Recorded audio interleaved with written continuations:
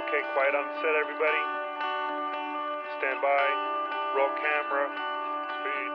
Roll sound. Speed. Mark it. And cue talent. Hello and welcome to another edition of This Week in Production. I'm your host, Art Aldrich, and joining me once again, Tom Chartrand from Shoreline Digital Media. Welcome, Tom.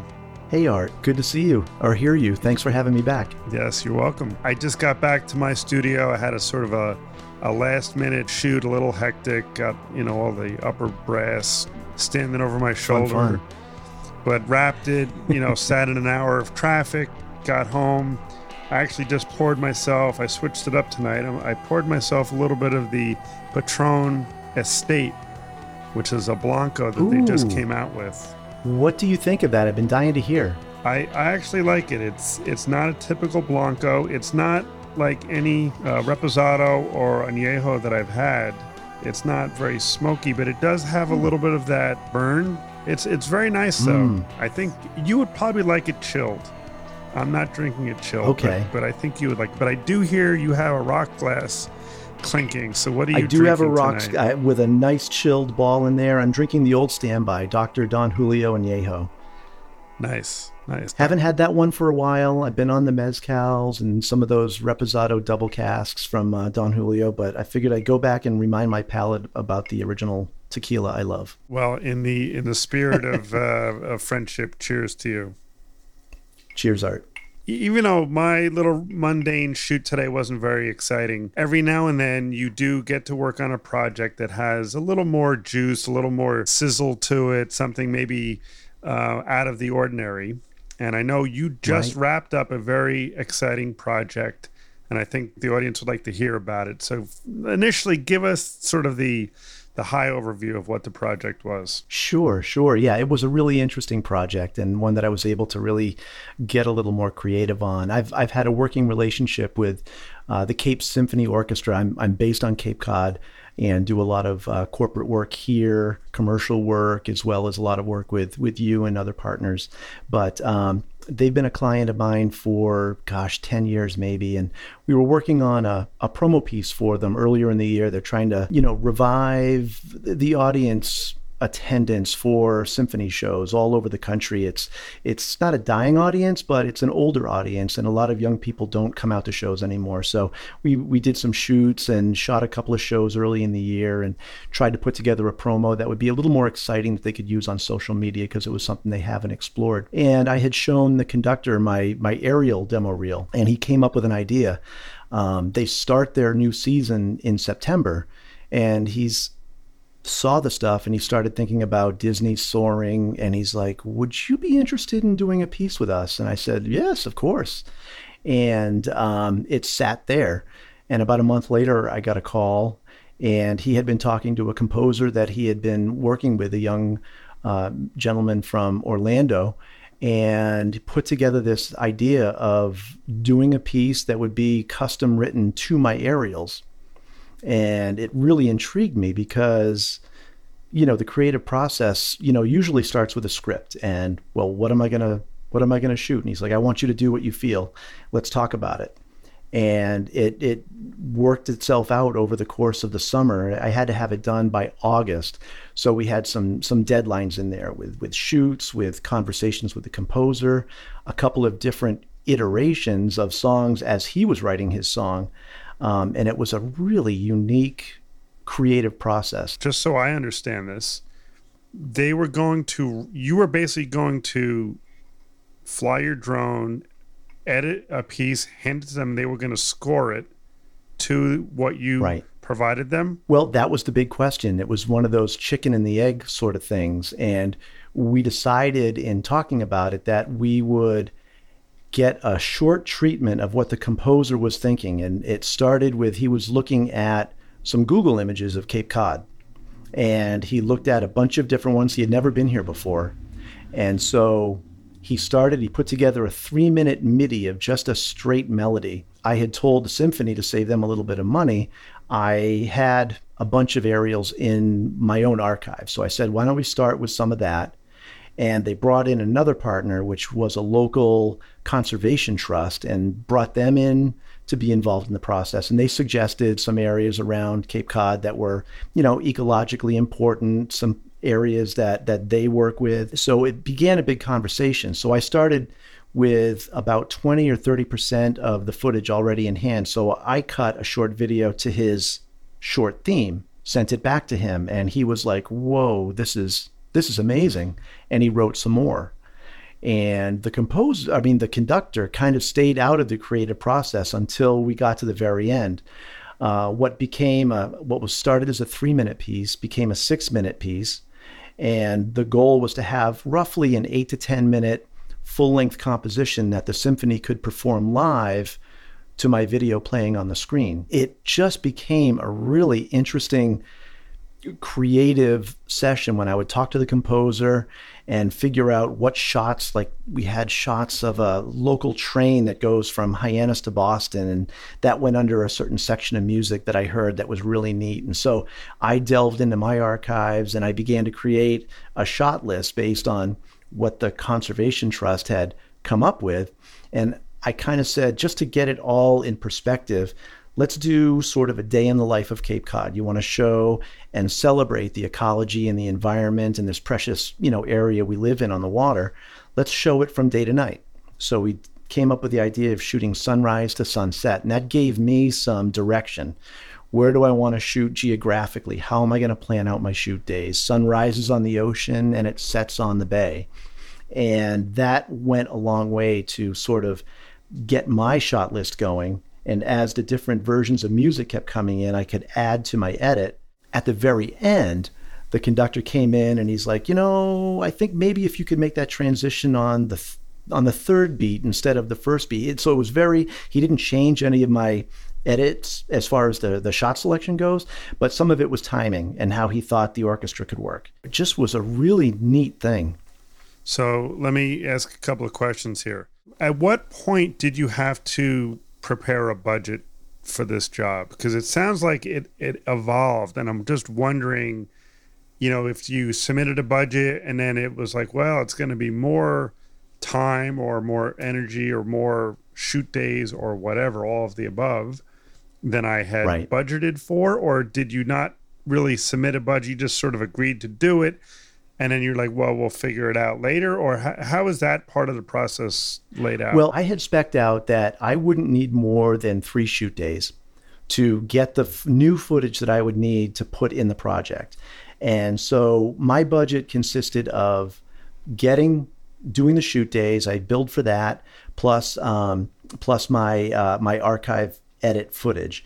And what I did was I basically said, I'm going to donate some of the edit time in exchange for tickets to the show. And we brought a group of friends and local people that we're friends with, some business partners, and then in exchange as well for promotion and basically radio time and some newspaper time. So that was sort of a package that at that point I thought I don't know how you are where you are, or other people that are listening, but as a creative person that works, all day long, I don't really promote myself all that much. I'm always busy. I'm really lucky when I start to begin to think, what's going on in 2 weeks? The phone usually rings, and, I haven't gotten all that much into promoting myself. So I thought this might be a really good opportunity for people to see that I shoot drone, I'm licensed, this is part of my business. And so I got real active doing a press release, talking about what I was doing, sending it out to all the radio people that we know. And so I saw the value in taking the time to sort of promote myself and get some interest and some talk going about, this guy that's got a production company, but oh wow, he also flies drone and does that. So in exchange for a 3-day budget of shooting, I asked for the rest of that and their promotional. I got in the program. I was a partner.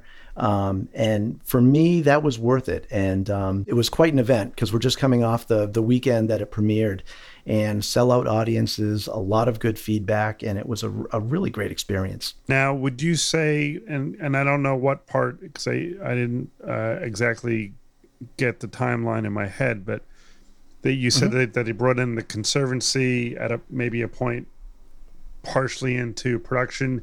And did that affect, how many days or how much time you had to put into it? Because sometimes when, especially I've done some work for not-for-profits, and usually when they get a donor or a benefactor coming in with money, usually the rules change. So how did that affect your timeline and your process? It didn't really touch me at all, which was a really nice thing, because the Conservancy, their financial donation was the underwriting of the scoring of the piece. And they only submitted recommendations for areas of Cape Cod that they would like to see shot. Some of them were feasible, some of them were not. One of them happened to be a farm, a beautiful farm in Falmouth, Massachusetts, but it was closed. Nothing was growing. And, so I went off book. And really a lot of what I shot was from my own experience shooting news back in the early 90s. I knew all these little crevices and nooks and back roads and left-hand turns that would bring me to these really scenic overlooks. So I kind of let that guide me, as well as working in some of their suggestions that seemed to work with the piece. So that really didn't interfere after our initial discussion. They seemed on board with what my vision was, and it felt really great to just be able to create something on the fly, make my days, and, submit a project that was really based on what I wanted to do. And, we don't usually get to do that. That's very true. Now, I've seen the piece, and hopefully we'll be able to share it with the audience at some point on the show notes on thisweekinproduction.com. For sure. But I know sometimes, especially when I watch videos on YouTube, different things, you do see drones, and sometimes people try to do too much with the drone. Like the entire video is a drone, when sometimes it calls out for a static shot or a ground-based shot or something not from the drone that's moving around. And I know this was probably all aerial from the concept, but did you ever feel like you needed something not from the drone to make it work? No. And in fact, the conductor at one point had brought that in halfway through, saying, oh, maybe we should get some time lapses of flowers, budding and things like that. And I kept going back to his initial concept of that soaring type of Disney ride from California. And so I interspersed a lot of, ground level shots, things that rose from the water to the sky, some of those pinpoint shots where you started in tight as a static and then pulled out to reveal. So I felt it was important to keep it all aerial, because the name and the concept of it was Soaring Over the Sound, sound being the sound of the music. And I was really happy with that. And it kept things moving, the tempo changes. There was nothing that really, it was meant to be an aerial view. And in the creative talk that we had, we wanted to show Cape Cod in a way that people don't see it. We interact with our environment every day. People go to the beach, people go to work. You see it from, 5 to 6.5 feet from your eye level. So we wanted to show how Cape Cod doesn't change, the beauty of it from above, while we're driving cars, running boats, doing all that we do over the course of a day, the beauty that surrounds us. And so that's what I kind of kept in the back of my mind as I was shooting it. We're always tempted to go sometimes into realms that you don't need to go to, and try out things that, don't always work. So you basically stuck with a plan, which is probably smart. Now I did, it simplified it, and it made it more enjoyable, knowing that the end concept was going to be what it was. It made it more enjoyable to just seek out these places, and it brought a little more creative inspiration into it. Now, at any point during the project, 'cause I know you said, you budgeted for 3 days and then you were going to donate time and whatever. At any point in this process, did you feel like, wow, this is really becoming like a time suck? I will say that at the end of the project, there was a lot of tweaking, and it just came down to the fact that they were finally, they don't get to rehearse live until, say, the last couple of weeks before the performance. Everything's out there. They get sent the sheet music. They practice on their own. So at that point, there was a lot of tweaking going on. And it wasn't the fact that it was a time suck. It was basically, things had to change with how the orchestra could be conducted. And, of course, it's a little bit tedious, but on the overall, end result, it really worked out well. Yeah. And I think that when people see the piece, they'll have a better understanding of what you're talking about. And I do think it was unique and novel.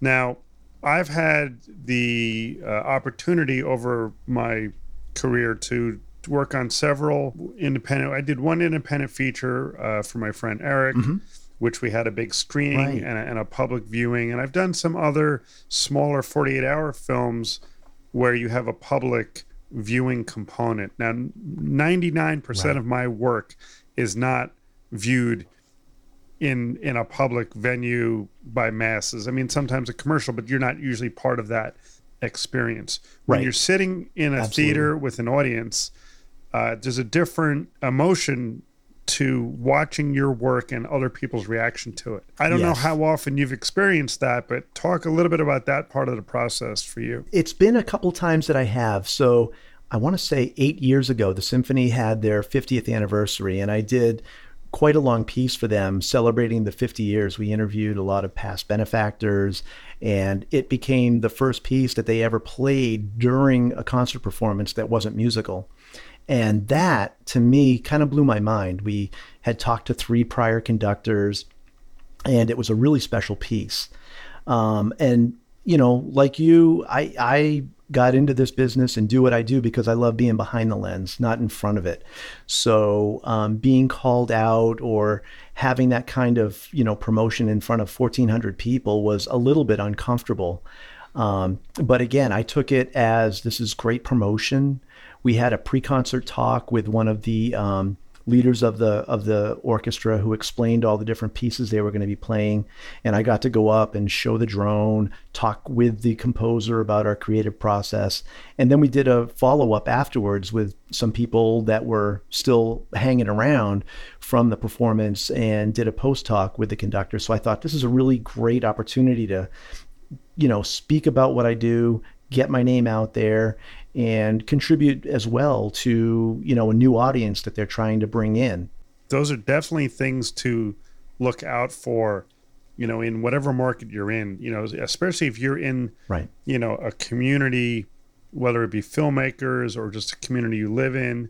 I think it's very important to interact with that community. And if you can become a resource or a contributor to the good of that community, it's only going to go and help you in your career. Absolutely. Like we're even looking, and I'm looking forward to sharing a link to you, looking forward to finding a way to not only, forward the work of the symphony, but then also the different conservation trusts that are around the Cape, because it's so important to be aware of, all these aquifers for your drinking water resources and erosion and just general awareness of just how, the environment is impacted by weather change and seasonal storms and things like that. So we're trying to find a way to take the piece and have it live a longer life to bring back some awareness. And so that was sort of a passion piece too. I mean, looking back now, obviously you had the debut, the live part of it. And were you watching in the audience?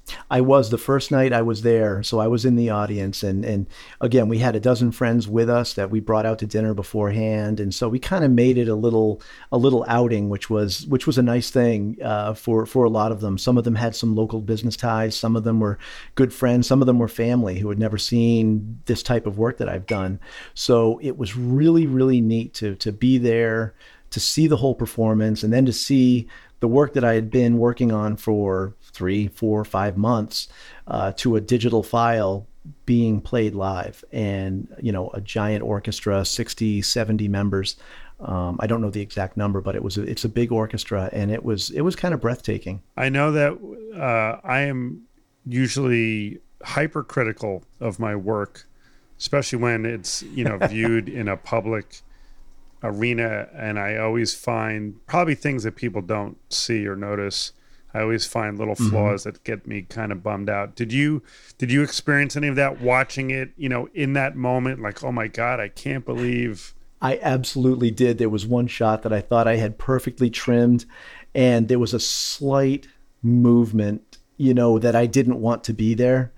I'm sure nobody noticed it, but it was like, oh, why did I do that? And it was the very first shot of the video. And, as always, you see something, you wish that, I wish the pedestal was up a little bit more. I wished I had laid back on that effect. But, unfortunately, people don't see all those. I mean, I guess it is fortunate that they don't see all those little things that you pick on. So, everybody seemed to love it. It was an overall, really well accepted piece. I can't remember just how many shots I had in it, but there was a lot in there. And what was different too is I'm used to, shots in a corporate piece or a 30-second commercial being 3 to 5 seconds. And the conductor wanted these meandering shots of 12 to 20 seconds for some of the stanzas in the piece. So that was really difficult for me to not want to put more shots in than they wanted. Understood. Now, did you get to preview the video and it was an outdoor venue, correct? No, it was an indoor venue, a 1,400 seat high school auditorium. Yeah. Okay. High school performing arts center. Okay. Indoor venue. And then did you get to preview the work on I'm assuming it was projection? It was a laser projector.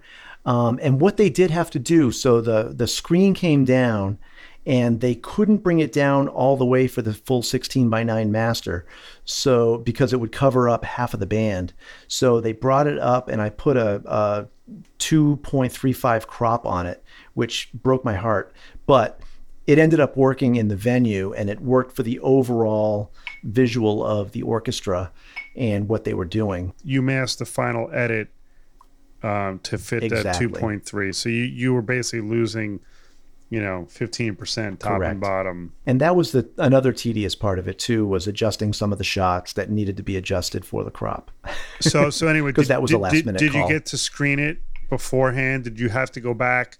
Because sometimes when you're working with projectors, things look different than they do on your, OLED or whatever you're using for a edit grade monitor. So did you get to preview it, and then did you have to go back and fix anything? I did. I got to preview it. It was essentially the night before the dress rehearsal, and I got to see it then. That was when they first performed it live on the screen. They had everything worked out with the projector and the QLab. What was nice is they weren't playing a H.264, they were playing ProRes Proxy Master.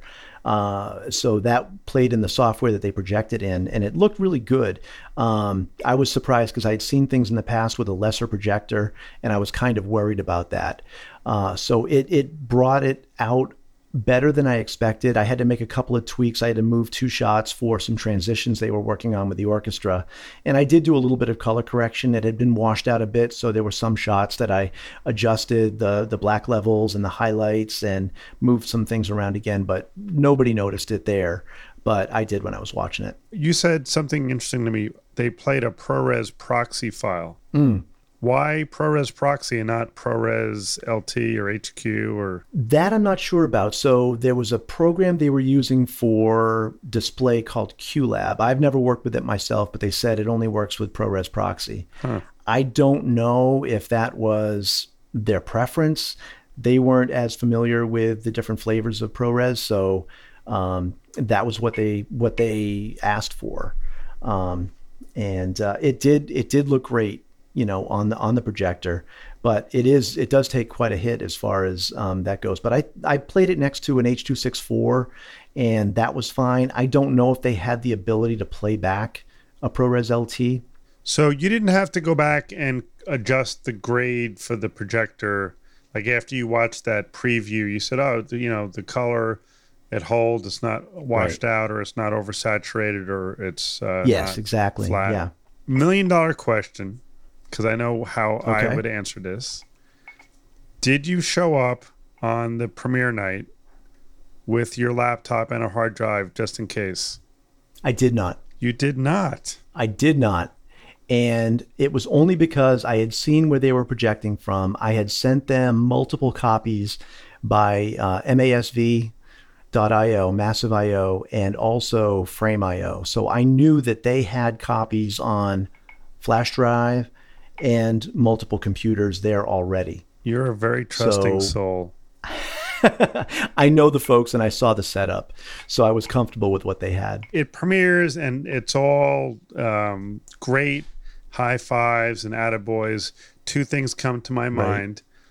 So if you could do another one, if they said, hey, we want you to do this again, what would you do differently? Right.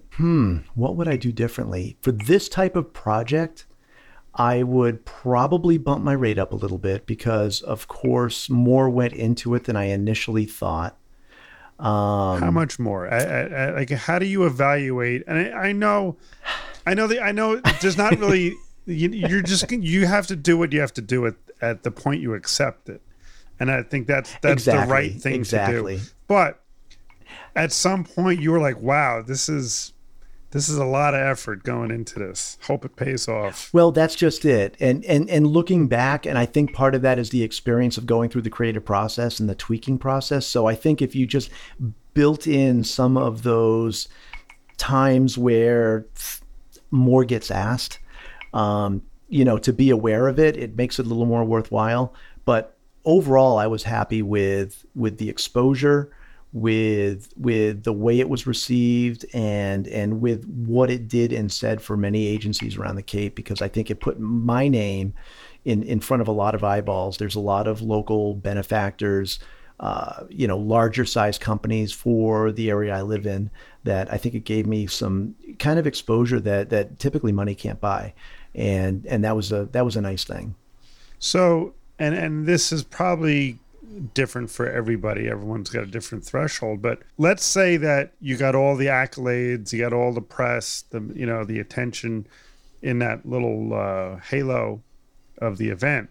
Right. Let's say that you didn't get any other benefit. You got no additional work. No one came to you and said, "Hey, I saw your piece. I want to hire you." It just, you got the attaboys and you got the promotion, but it didn't materialize into something tangible. Would it change your outlook on doing another one? Maybe not. And I think a lot of that lies on the person doing it. So I don't think that I could rest on my laurels and say, well, I had a great screening. Where is everybody? I'm going to be following up with 4 or 5 people that gave me business cards that night, following up, reminding them who I was, loving to meet them. And, I think it's an ongoing process that we need to teach ourselves all the time, is that you do sort of have to market yourself. You do have to go to, say, local chamber meetings, local business meetings, be in the market a little bit. And so I think that sort of reinvigorated that importance to me with getting in front of people, because, I do a lot of work with you. I'm on the road quite a bit. I thought it was great to be back in the local market and seeing a lot of people. And, so I think it does put the onus on the creator to keep up with those contacts, reach out. One conservancy that I was there with, I had done a big project for another one. There's multiple towns have multiple conservancies, and they didn't know that I had worked on the other piece. So it was a great opportunity for me to say, yes, I did 4 videos for this other group and would love to talk more in depth with you about this later. And it spawned a potentially, great project. So I feel good about that lead right there. And I made a couple of other contacts. So I think the possibility of new contacts in these little things that you can do, cover your costs, see the value in promotion. I think that can all, help your local business. Yeah. And I think everyone has to evaluate, what the return on investment is for themselves. But I think there's the bigger picture of, in your case, promoting some of these conservancies and the causes and bringing attention to the local market that you're in and the issues that local market has. And I think there's a benefit to that for you probably, it sounds like, was not just dictated by monetary compensation. Right. Right. I do hope that we can share it with the audience at some point in the near future, maybe by the time this airs, maybe not, we're not sure. But Tom, congratulations on a great event and a nice job producing the piece. And it's a great thing, I think, to have on your resume. Thank you so much. Yeah, it was a fun project. It was something that was an interesting project to work on. And again, for creators as well. And I'm going to jump off while you're trying to close. One thing to think of while people are working on these kinds of things is the symphony owns the finished product. They don't own everything that I shot. And so the footage, the hours of footage that I may have shot that didn't make it in there, that's mine. So it can be used in other projects. And I think that's one thing to consider is all of your archives can be used in multiple projects depending on how you write up the contract with a client. That's probably another podcast discussion. Rights management. Exactly. Again, thanks for sharing your story. And if you're out there in the audience and you've got an exciting project that you finished or you're working on, I know I've got a couple of people who mentioned something to me in passing that we might have on the podcast, but we're happy to talk to anyone about their project. So reach out. You can email us at thisweekinproduction@gmail.com. You can also drop us a note on Skype at thisweekinproduction. Thanks, Tom. We'll talk to you soon. Art, thank you.